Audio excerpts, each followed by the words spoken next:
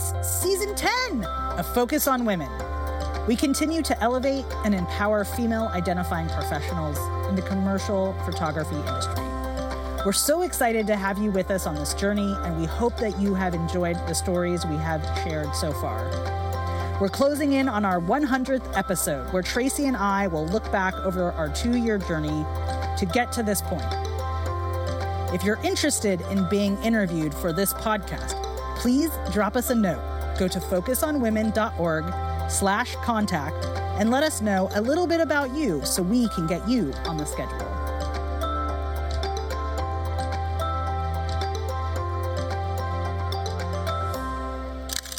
Hi, this is Tracy, and we are here with Lisa Bortman. She is a Bay Area photographer specializing in people is one of the topics, and we'll go into some other topics, but she's mostly people photographer. That's how I know her. She's also an amazing chair now with the San Francisco APA, and she's got her hands in a lot of different things. So I'm super excited to reconnect with her on this talk. And we have Shelley Waldman here with us as well. So welcome to you both, ladies.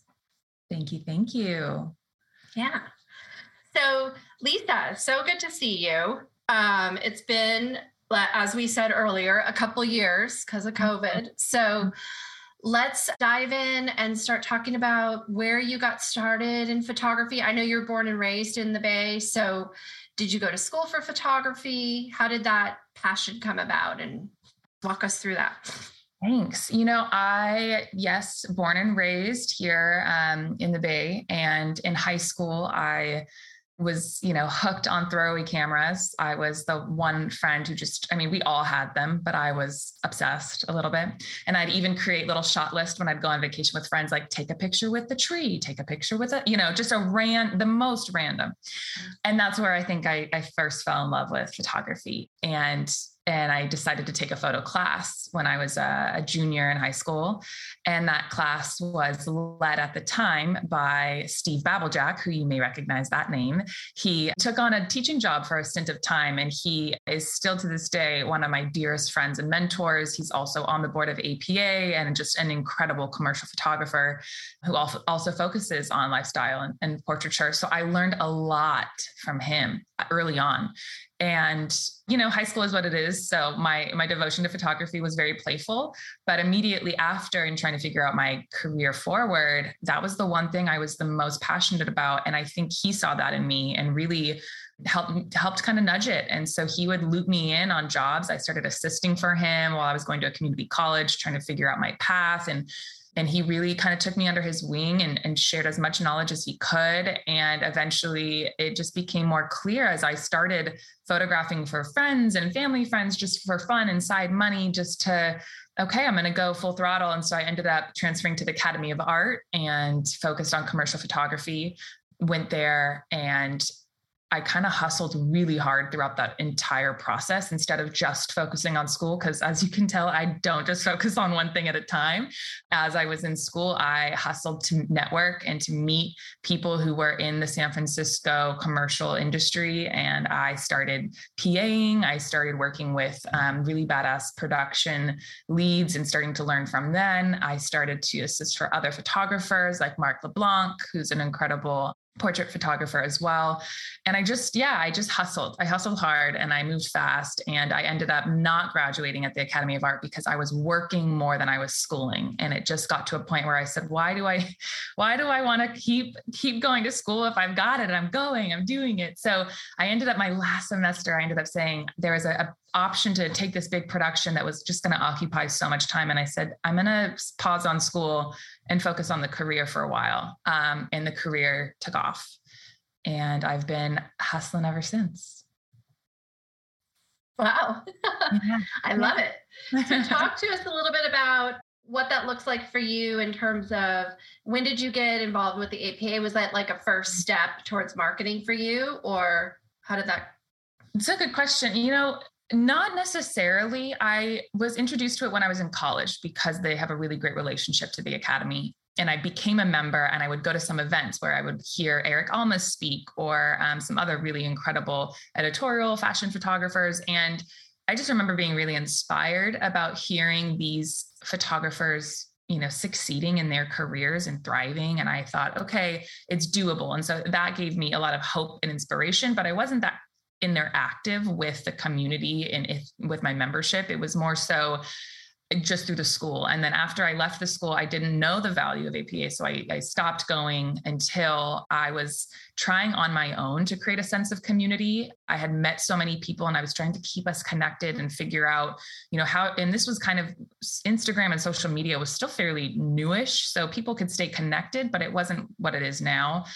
And so I worked years to try to understand how to stay connected with people and how to bring people closer together, because it was such a competitive market and being a woman in the industry was very challenging. And I was just always around people who moved really fast. And I felt like I just constantly wanted this understanding of how can we come together? Hold on. And so I think that was recognized in all of my work, was just that desire to stay connected and build a sense of community. And so in 2017, perhaps, I was with, I forget who I was with, but honestly, Mark LeBlanc, I had been doing some in-house kind of production work with him, and he was joining the board of APA, and he told them, hey, we're looking for people to build community. This is Lisa's specialty. This is her focus. And so they looped me in and asked me to be a part of the board. And so I actually rejoined as a member so that I could be a part of the board. And it was the first time I understood what APA was all about. And I was really thrilled to get involved and start doing some more leadership stuff with community gatherings and kind of connecting there. So that's when I recommitted, and that's been fun. Yeah. Yeah. And are you still also a part of the Studio Share at Capital Art? At Capital Art, yeah. No, I'm not. With the shutdown, I left and went on a different path. And we are obviously that's such that studio and the people, and Ken and Lupin and Sarah, the community there is really beautiful, and we're all family, but I don't spend my days there unless I'm shooting now. Okay. Yeah. So talk a little bit more about what you are shooting. Where are you finding, you've created such a good community around yourself, and you have some great networking, obviously, from being on the board with the APA and being involved on your own with different people. What other marketing tips can you share that you've learned through all of that with our audience who's maybe just getting started? Such a good question. I didn't realize it until I just hired my first assistant, and I had her running through my DMs and my emails to just kind of keep track of some stuff. And she looked at me and she says, "You talk to so many people." I said, "Oh, yeah?" She's like, "Yeah." And I'm like, "Oh, okay. Yeah, I guess that's my way." And I walked her through this, and it was all of a sudden very clear to me that I have never paid for marketing. I have never officially marketed. I am a social person. And that is my honestly greatest skill set, is I'm a people person naturally. So I'm constantly talking to people, showing up to events, meeting people, connecting, and not in a, because I want it to lead to work. It's just a genuine connection. And those have been the ways that my work has pushed along and been passed along, and referrals have happened. And I do believe that, marketing is important, and it's something I'm trying to button up in a more intentional way. But honestly, everything for me has been word of mouth, who I know, who's referring me and for what, and just outreach, asking people, hey, I'm available, I'm looking for this or that, and just being a lot more direct with what I'm asking for so they know what they can hire me for. But yeah, word of mouth has been everything for me. Yeah. Yeah. Yeah. Very cool. So talk a little bit about some of your other responsibilities. I mean, we met, I think you interviewed me, God, that had to have been 2018 or maybe even 2017 in Palm Springs, when I was first doing Focus on Women. But besides APA, during COVID, I know you started another nonprofit. Can you talk a little bit about that and what that's brought to you in your community? Yeah. So obviously I talk to a lot of people. I look for opportunities to work with people, right? That's my marketing is I'm finding the opportunities. I'm putting myself in the position to move forward with those opportunities. And this nonprofit that we started during the pandemic is called Paint the Void. Some of you from San Francisco may recognize that name. It it boomed unexpectedly, which was incredible. But it all started because two friends of mine who are a public arts production company on, their full-time jobs were also, stunted and not working at the time, as was everybody. This was about 3 weeks into shutdown here in the city. And I saw one of them post a photo of a person painting a boarded up, storefront on Instagram. And she's somebody that I worked on a past production with. So I wrote her, I said, "Hey, Shannon, what's this project? This is beautiful. Who's painting? Do you need photography?" And she immediately said, "Yeah, actually, can you go out and shoot it? We don't have anyone shooting it."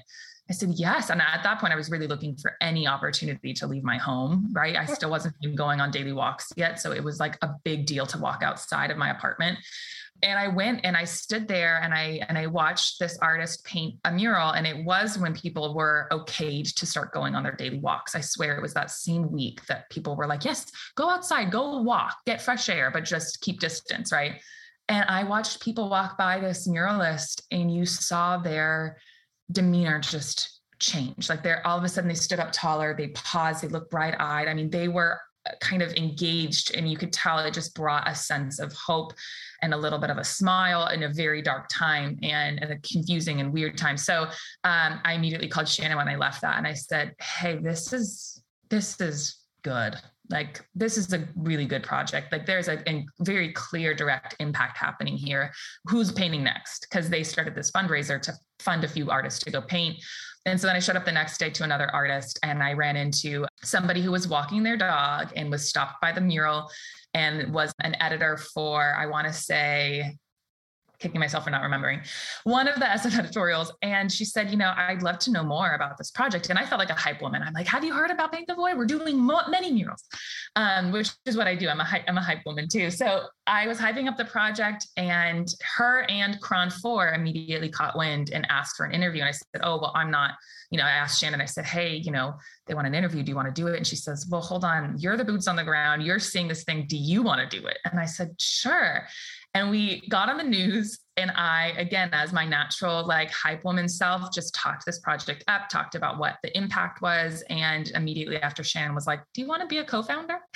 Do you want to help push this thing along?" And I did. I jumped in and I just ran with social media, photographing. I was chasing artists in the street and no one was on the road. So I'd get in my Tonka truck, FJ Cruiser, and I'd run around the city and I'd chase down artists and try to track them down and capture photos and then, publicize it on the internet. And, our small goal of funding, maybe 15 murals jumped to 30, and then it jumped to 50. And then I was like, "Okay, we should do 100. And they're like, "You're crazy." But then we did it. We did 100. And in that, a lot happened here, obviously in the world, but especially here in the Bay with a lot of different themes, a lot of different topics. And so I felt a very unique shift in my work that was really driving towards big commercial work, and kind of brought me back down, boots on the ground with my community, and really got me back into the sense of, oh yeah, community is a lot of what I'm all about, and seeing people for who they are and what their passions are. And so I was able to kind of use my skill set with photography and storytelling to help uplift that project and the artists who were involved and the community just as a whole. So we won some awards for that. We got some great grants and recognition from the city, and that project just closed its first big mural exhibition in January. We did a retrospective where people could come and see the murals together for the first time, just a select few of the murals. But yeah, that was a nonprofit project that I didn't anticipate ever being involved in, but aligned so incredibly with the work that I do. And I'm so passionate about it. So I'm involved as I can be, as commercial work has now picked back up in the meantime. Did any of that lead to some good leads for your commercial work? Yes. Great question. It did. I love Moleskine. You guys know Moleskine, the great journal. Yeah. Oh gosh. So it's literally the only journal I use. And this was my biggest, exciting point at one point. The marketing manager and social media manager for Moleskine saw the arts and met one of the artists through Instagram and saw the work they were doing and said, "Hey, can you paint a mural on the storefront of Moleskine? And hey, we're going to need, photographs of it. I don't know anybody there," because they're based in East Coast.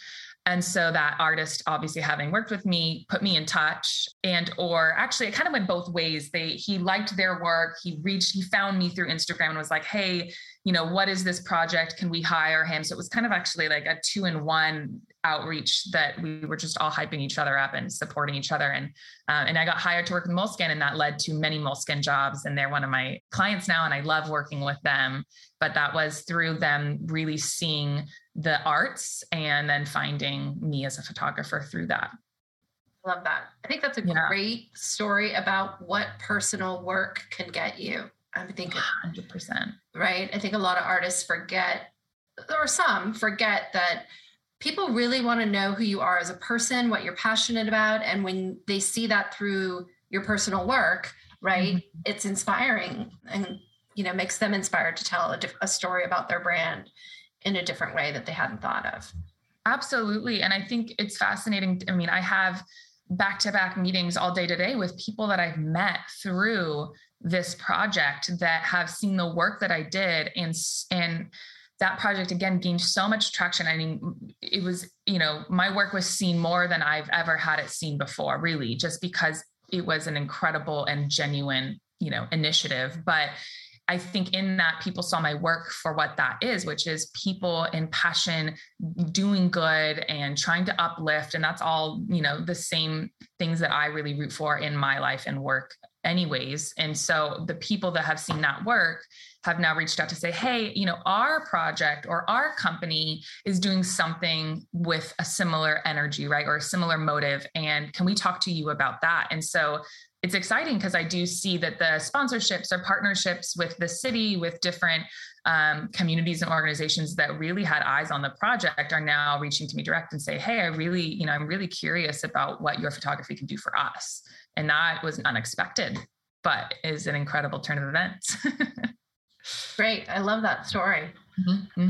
Very, very cool. What else can you tell us about maybe where you're going next?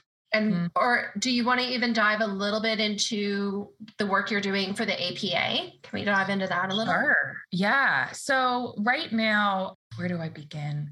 There's incredible changes happening in APA and in our industry, right? We're seeing a lot of change with the climate of how social media is being used, how clients need content, how photographs are being used, video, reels, motion, all of it is just constantly evolving. But right now there seems to be a really big shift. And so in terms of APA, we're really trying to prioritize a broader perspective and trying to grow our membership to be that broader perspective so that people can learn from one another. I mean, APA is really rooted, for those of you who don't know, it stands for American Photographic Artists. It's a nonprofit organization that's nationwide. We have chapters throughout the country.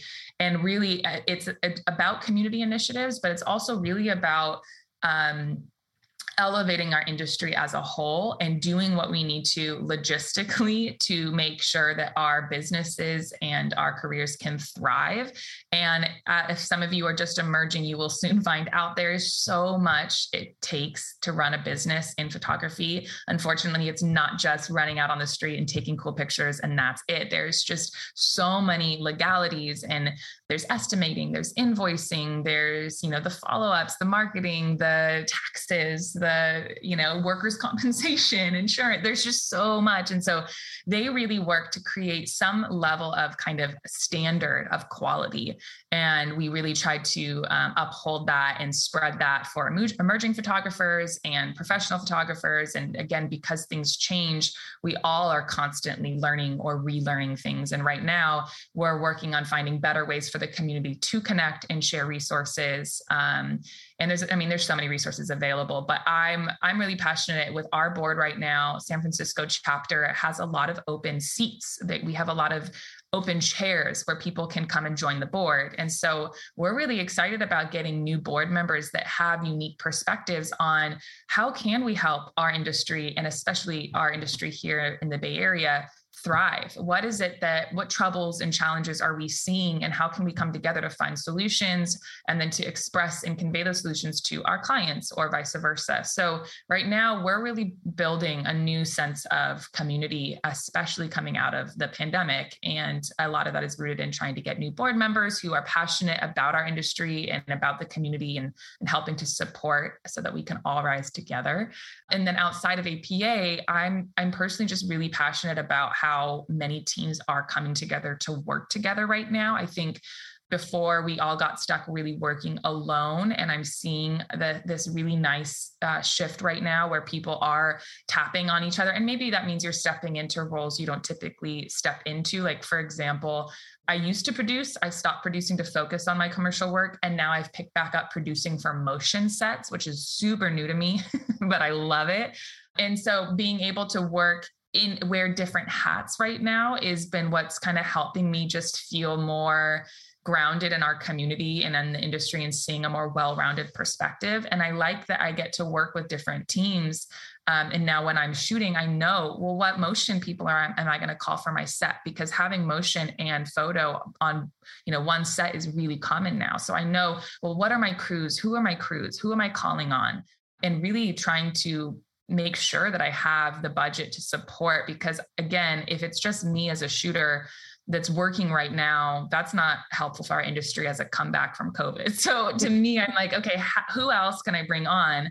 And how can we rise together and work together and create work we're proud of with shared perspectives and varying perspectives. So yeah, a lot of growth with community and with, trying to, I would say, be more intentional with the perspectives and what we're providing with our work in the larger context. I think that's a good point. We just had a clubhouse a couple of weeks ago where there were the ladies they're in the Bay Area, right, Chili? The collective that you interviewed, Michelle Russ and Modern Creative. Modern Creative. Thank you. 5 photographers who are collectively marketing together. Yeah. I think that's going to start showing up a lot more this year too. I agree. And I think I remember seeing collective, like that word, a lot when I was just getting out of college.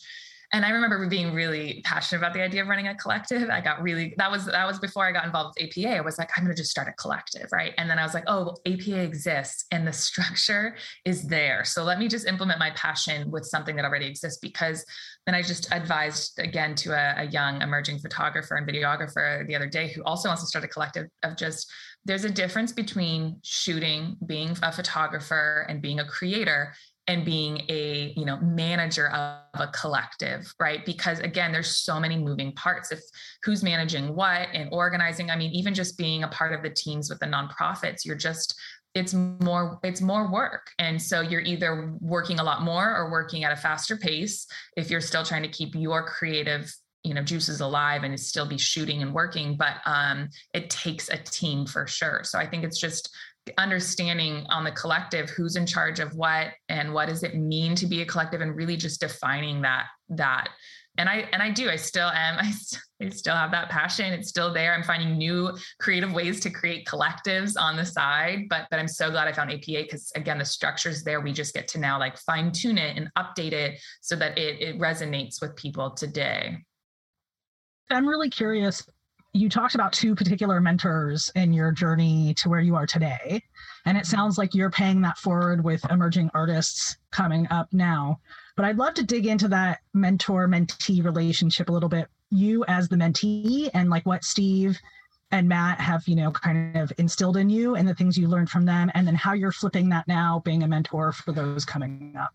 It's such a good question. So as a mentee, I see now how much I wanted to do things for myself. I had a hard time being a mentee because I thought I knew it all.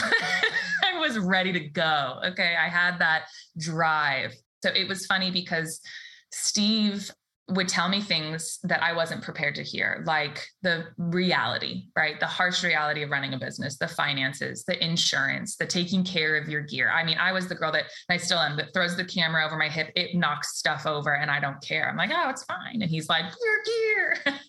So to me, it's a funny thing how I was not I was not totally receptive to what being a mentee was, but I was always showing up and trying and doing it. And luckily he stuck through probably my annoyances of not totally grasping everything he was wanting to share with me. Right. And he would repeat himself repeatedly and he'd get frustrated with me for sure, but he stuck with me, right? He didn't give up. And he saw in me what were my strengths and just kind of trusted, yes, you are on your own path.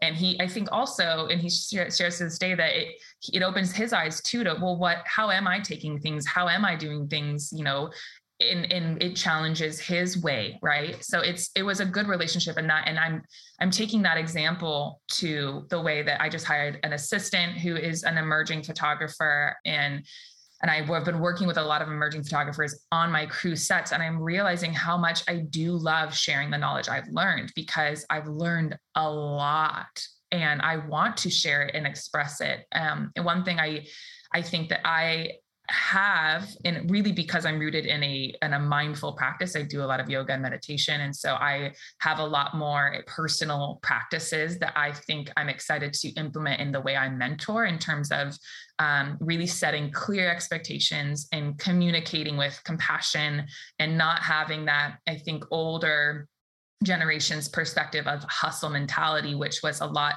sharper and harsher. And I think, and not to say that Steve or Mark LeBlanc had these traits, because they honestly didn't, but I saw it in the industry as a whole, where it was kind of cutthroat in a lot of ways. And I am kind of cutthroat in a lot of ways, even as a woman. And I recognize that, but I'm trying to be a lot more intentional and methodical with how I share information and make sure that they understand. And I give them a lot of that freedom to find their own way, and just to know that I'm a resource. If you have questions, you reach out. And I think that's the thing I'm encouraging the most, is just keep reaching out, keep showing up, whether or not it clicks right away or it's years later. I mean, for me, a lot of stuff didn't click until a decade later, but I'm far more prepared to digest that information because it's been trickling in. It's like a compound interest. It's accumulating. And all of a sudden I'm like, ooh, got it. So when I'm mentoring people, I'm really prioritizing not putting on pressure, but really letting them know that I'm a resource and I have a lot of information, and I'm, open to sharing it. Yeah. Does that answer your question? Cool. Yeah. Hey everyone, this season's sponsor is Pedro and Jackie. If you haven't heard of this company, you need to know about it. Peter Denon is the bomb. He is an amazing photo consultant that should be added to your toolbox. Working with artists on website edits, printed portfolios, marketing strategy, promo development, estimating, pitch decks, and so much more. I am a huge fan, obviously, and I've been sending my artists his way to get prepared for the upcoming New York Boulevard portfolio reviews. Who doesn't need help slogging through all of your images, deciding which to feature and in what order? Or maybe you just need a fresh set of eyes on your website to help you bring it back to life. He's super fun, personable, encouraging, and well-seasoned in our industry. He loves what he does, and he's invested in each of his clients' success. I can't say enough good things about him, and I hope you guys will go check him out. Go to www.pedroandjackie.com to see their work. We are thrilled to have him as our sponsor, and he's offering our listeners a 15% discount on either a website edit or a printed portfolio. All you have to do is reference Pedro plus Jackie 15.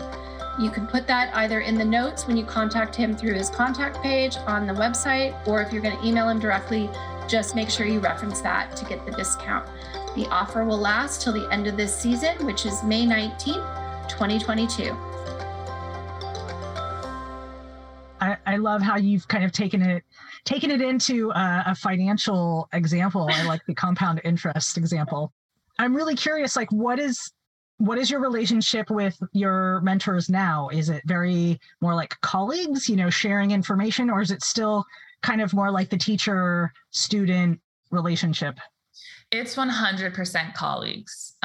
We are friends. We are colleagues. We, share and ask and chime in whenever possible. And I do work to maintain that relationship with my people. And now I've actually really accumulated more mentors. I mean, when I joined the board, Lupin and Ken, who are both from Capital Art, were incredible examples of this inclusive and intentional kind of compassionate speaking, right? Like the way that they communicated what they expected of their studio and of their efforts really taught me, well, yeah, I am an intentional person, and we can work in this way. It doesn't have to be hustle mentality. And they're not, they are also in the industry. And so they've seen all the ranges of how it's evolved. And so they became mentors in a lot of ways too. And still to this day, I will audio memos now. I don't even text. I'll just audio message Ken Clickinger. I'm like, Ken, can I run this by you? Can I get your input? And he just has that level head to share his feedback and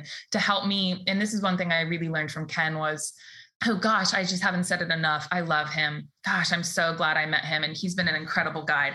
He really had me in the practice of looking at all angles and not being reactive. So when somebody, for example, has an inquiry or there's these limitations, instead of being reactive and decisive right off the bat, it's pausing and really looking at it from all angles and deciding how to move forward. And he totally has a marketing and sales background. So you can see how that really comes into play in terms of like, well, let's find a solution. Let's figure it out. Let's work to see. And so long story short, I've accumulated new mentors in new ways and still are at a position of we are colleagues, but we can share resources and really tap into each other's strengths and try to learn from one another so that we can accumulate and build those skill sets, because we all carry such different skills and roles. Yeah, I love that. I love that you're collecting new guides as you kind of grow in your career, right? And I think that's a thing to know is that mentors come in and out of your life at certain points in time, depending on how your career growth is, right? So obviously you're in a completely different area now than where you were as a student. And the things that growth that you mentioned, like that clicks in, opens up new ideas for you and things that you didn't know that you didn't need to know. You now see a little bit further down the path. And that's when that new perspective comes in. I think that's really beautiful. Yeah. But I'm really also curious about how the relationship of your business has grown. You talked about not being part of the hustle culture, kind of being a little bit more mindful and maybe a little more selective as you've gained some more wisdom and insight. Can you talk about how that has affected the way that you think about work and that you think about creativity? It's a juicy one.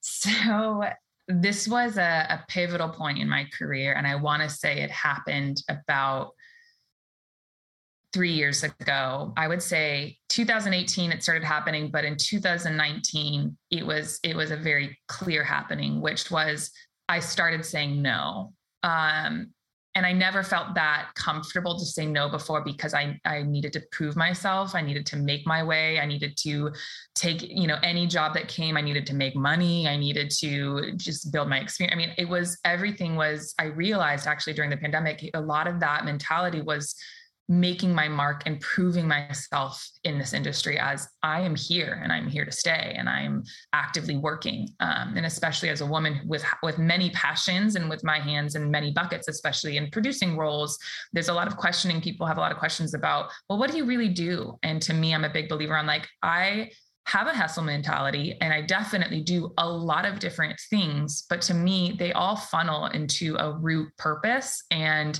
I got very clear on what that was by practicing all of the things and realizing, after a certain amount of time, which for me was in 2019, that I knew who I was and I know what work resonated with me and what work I was going to be proud to show and share. And so I began, even earlier on in 2019, saying no to some of the kind of personal projects that I was taking before that were very low budget. And I just said, that's time and energy out, whether or not it's something interesting. Like I had to be very protective of my time and my energy because that's an investment as well. And I started saying no to low budgeted jobs. And then in 2019, I really started saying no to even some bigger budgeted jobs because the work didn't align and the quality of work didn't align with where I was heading. And it was actually really great because the quality of work was really fitting for other people I knew in my community. So that's where I really felt like I began to be a resource, because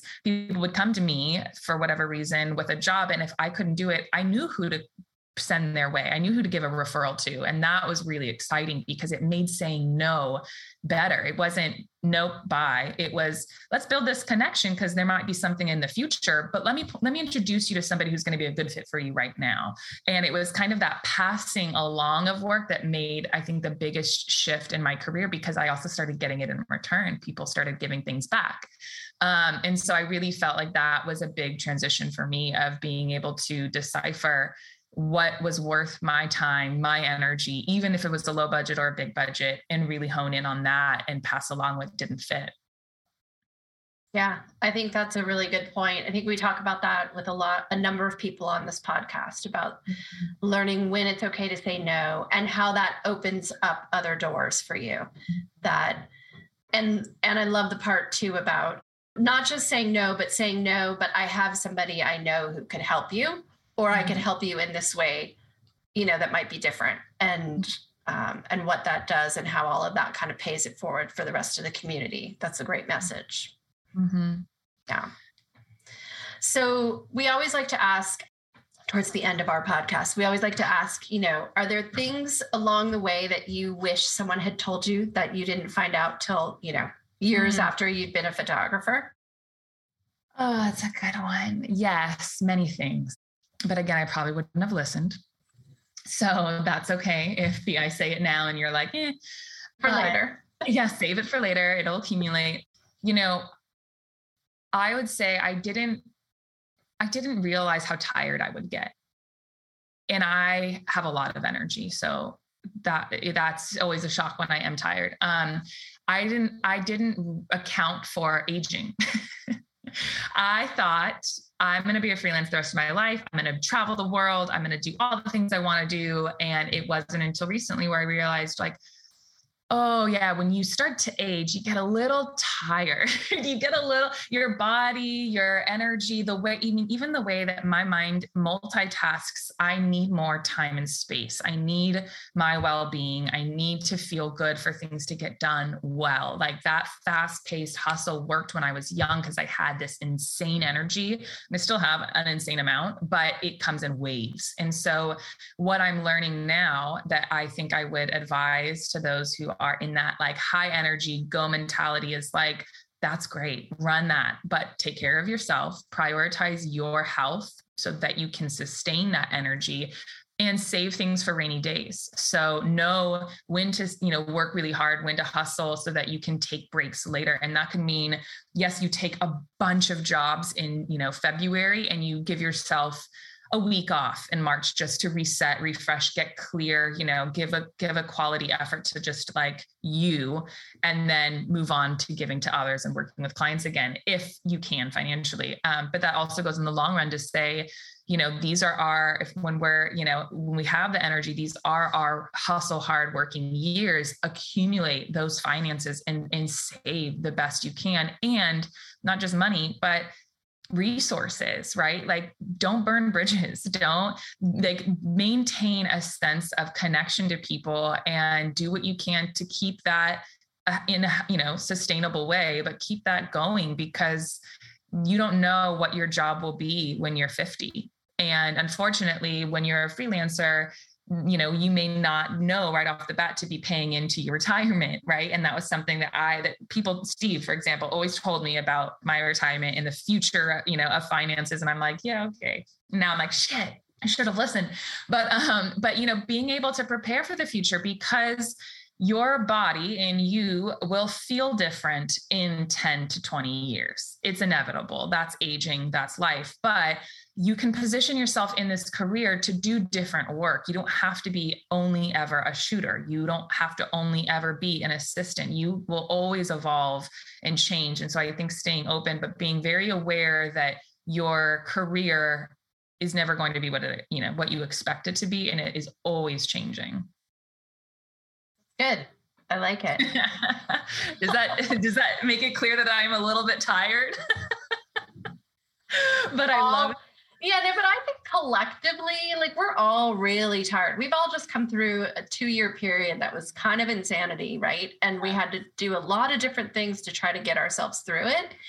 And everyone I talked to lately, especially at the beginning of this year, was really kind of struggling with like getting back at it and what am I going to do next? And why am I feeling tired? You know, like we really expended a lot of energy over the last couple of years when work got slower. That meant mentally as a creative, that means, okay, I got to figure out what I'm going to do to get that work back. Yeah. Or what am I going to do that's different to support my income for a little bit until I get that work back, right? That's a lot of energy spent.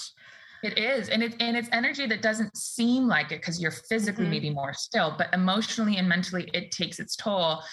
And I think, you know, we see it in different ways as freelancers. If something's going on in our personal lives, it slows us down or impacts us. And so you have to, again, have a room and space when you need it. And that's the gift of freelance or the gift of working in this industry if you're on project-based work. But I do think, and you said it a little bit, which is just the point of, oh, I just lost the thought. Shoot. That also happens with aging. But no, there was something I was going to say about this, and it'll come back to me in a moment.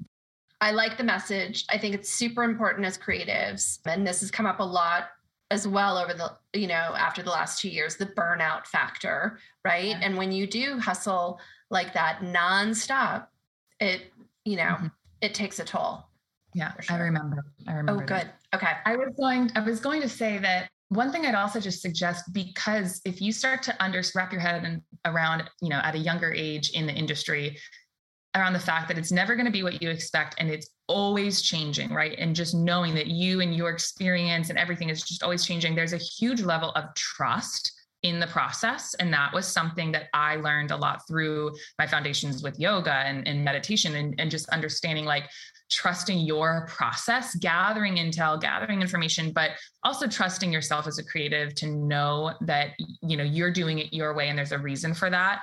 And really knowing how to shake things up and change your perspective. Like, I got really headstrong about a certain kind of style of work for a while. And I'm at a point now where I'm ready to shake it up. And I don't know what that looks like yet, but I'm all of a sudden, in a new way, again, finding that trust in myself to just say, okay, I'm in a transitional period, or I'm in a change, or maybe I'm on the cusp of change. And I just have to trust and follow my intuition and my perspective and what feels right versus trying to stay in what I was doing. And so you brought it back when you were saying with, being kind of tired with the pandemic and trying to get back into it. I know so many people have just changed paths and courses. And to me, that does not mean you have failed as a photographer. Like, I heard it put once before that it's like, a photographer is just dependent on those tools. You're still a creative internally, or you're still that person intuitively. Those are just your tools. And so how you decide to change course is always dependent on, well, what tools are you using? What are you tapping into? How can you change your perspective in order to do things different so they don't get stale? And I think, to me, like, the death of my creativity is when things are two-step and repeat and they become automated, where I'm not thinking creatively. And so I will naturally, like, a survival mode kicks in for me, where I shake shit up whether I want to or not, because I'm bored and I need to keep myself growing and evolving. And that's just who and how I am. But change and kind of stepping out of the box is, I think, also very important, and it allows for new opportunities. Yeah, I love that. Will you tell our listeners, Lisa, where they can find you, but also where they can find your projects, your Paint the Void? Yeah. So lisavoortman.com is my website, and same with my social media, Lisa Voortman. I just started a portfolio Instagram. Oh man, it's hard to manage more than one, but Lisa Voortman _creative. That's where I'm showing more of my commercial work, just to have that kind of more curated.